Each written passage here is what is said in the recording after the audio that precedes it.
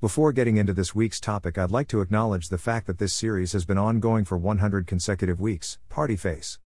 I'm so proud of the Mental Health Monday series and all the topics I covered.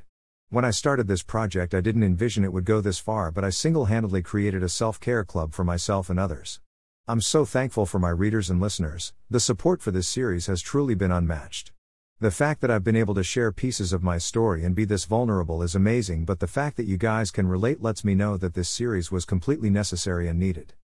When I started the series, I was in a totally different space. Looking back, it's a little painful to remember where I was when I started it, but it's beautiful to see the growth. For the final week of the Mental Health Monday series, I'd like to discuss confidently changing. Confidence is believing in yourself and your capabilities. Being able to confidently go after your goals or make changes is something not everyone can do. The other day I was reminded that what I do isn't for the faint of heart and that it takes courage to really go after your dreams even if nobody understands. I'm so grateful I get to live the life I've always wanted, where I can work for myself and take care of home. Being able to further heal and transmute traumatic energy has helped me become more confident as I continue to change and evolve as an individual.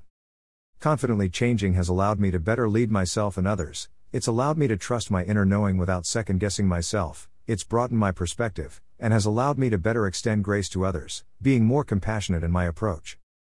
Confidently changing requires growth and also takes time, but it's transformative in many ways.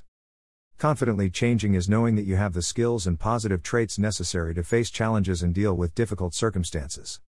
It's knowing that you're your best resource. Throughout this series, my goal was to not only create a safe space for my readers and listeners, but to always encourage them to push themselves forward by self-sufficiency. Every topic covered for the past 100 weeks has discussed some form of self-sufficiency, and I want to leave that with you all today because as much as society and capitalism rely on our neediness, I'd like to think I've left you with timeless gems to turn back to throughout this series to help you sit with your feelings of neediness and create better boundaries. Being a lending hand to others and accepting a helping hand are a part of confidently changing, but so is relying and trusting ourselves. One thing I learned that I wasn't so privy to prior to writing this series is that in times of stress, grief, sadness, anger, or depression, we can always come back to self and not claim the disease we feel and experience. Coming back to self is the only sounding board you need to validate you and your ideas. Never lose sight of self in any mission, whether that be financially, emotionally, romantically, or platonically. Continue to take up space, show up wholeheartedly, and keep yourself in the center of everything you're a part of while being integral. Everything starts and ends with you. As I close out today's topic and end a series that's been going on for almost 2 years, it's bittersweet. I'm so proud of myself and you all who've challenged yourself during this time. It's been a journey thus far and will continue to be.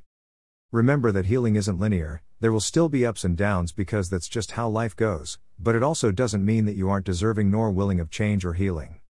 When you're lost, try to remember why you started in the first place. Positive education always corrects error, and I hope you take these tools with you and apply them where necessary in your life to better understand yourself and others.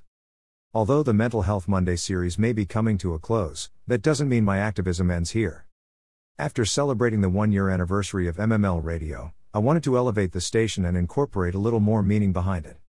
Music is an outlet many of us use to express ourselves, and while a year's worth of curated playlists have set the tone for different occasions, SZNS, and feelings, I want to actually vocalize some of those thoughts and feelings we have that make us want to listen to music at all. If you're familiar with me, you know my writing has been the start of my entrepreneurial career a decade ago. From there I merged into fashion, and for the last year I've somewhat tapped into music by creating the MML radio station. I'm proud to announce that my lover and friend Riva and I have joined together to discuss various topics that affect us and our mental. Intent Talk is a segment and safe space held where we are intentional in all things discussed. The playlists I now curate will be themed by the topic we choose to discuss each week. This time around we're providing vibes and perspective, and we look forward to taking callers and requests during the segment. To partake, download the Station Head app, create your free account, and follow us. https://share.stationhead.com/8c LL7oi9t Eek. Join us every Friday at 4:44 p.m. via Station Head microphone. Thank you for sharing this space with me. It's been an absolute pleasure. Olive Skin. MML.